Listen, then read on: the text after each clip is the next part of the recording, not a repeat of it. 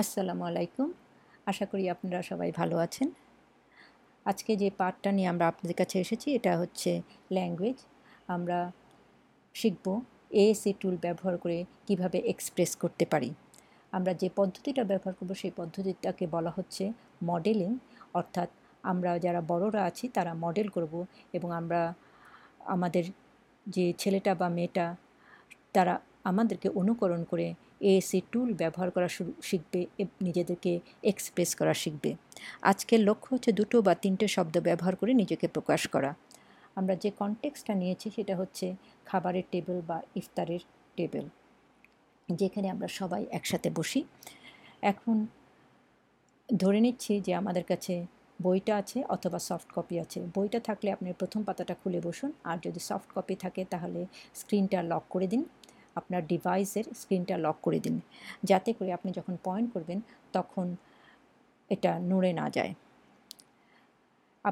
আমাদের সবাইকে এখন যেতে হচ্ছে, কারণ এটা খাবারের সময় হয়েছে। এটা হচ্ছে আমাদের এনভায়রনমেন্ট। যখন আমি গেলাম তখন আমি বললাম আমি এসেছি, আমি বললাম আমি, পয়েন্ট করলাম আমিতে বসেছি।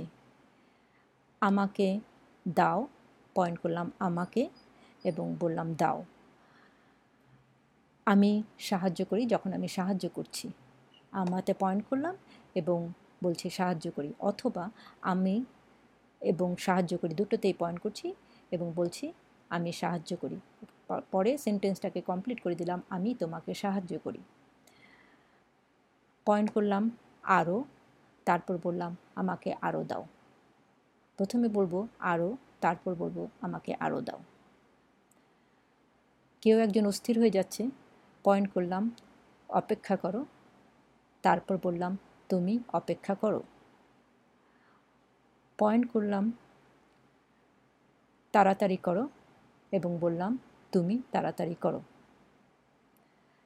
আশা করি আপনারা বুঝতে পেরেছেন কিভাবে আপনারা মডেল করবেন, কিভাবে এনভায়রনমেন্ট তৈরি করবেন, কিভাবে পড ব্যবহার করবেন। প্র্যাকটিস করুন এবং আমাদেরকে জানান আপনাদের কেমন লাগছে। আজকে এই পর্যন্তই। ধন্যবাদ।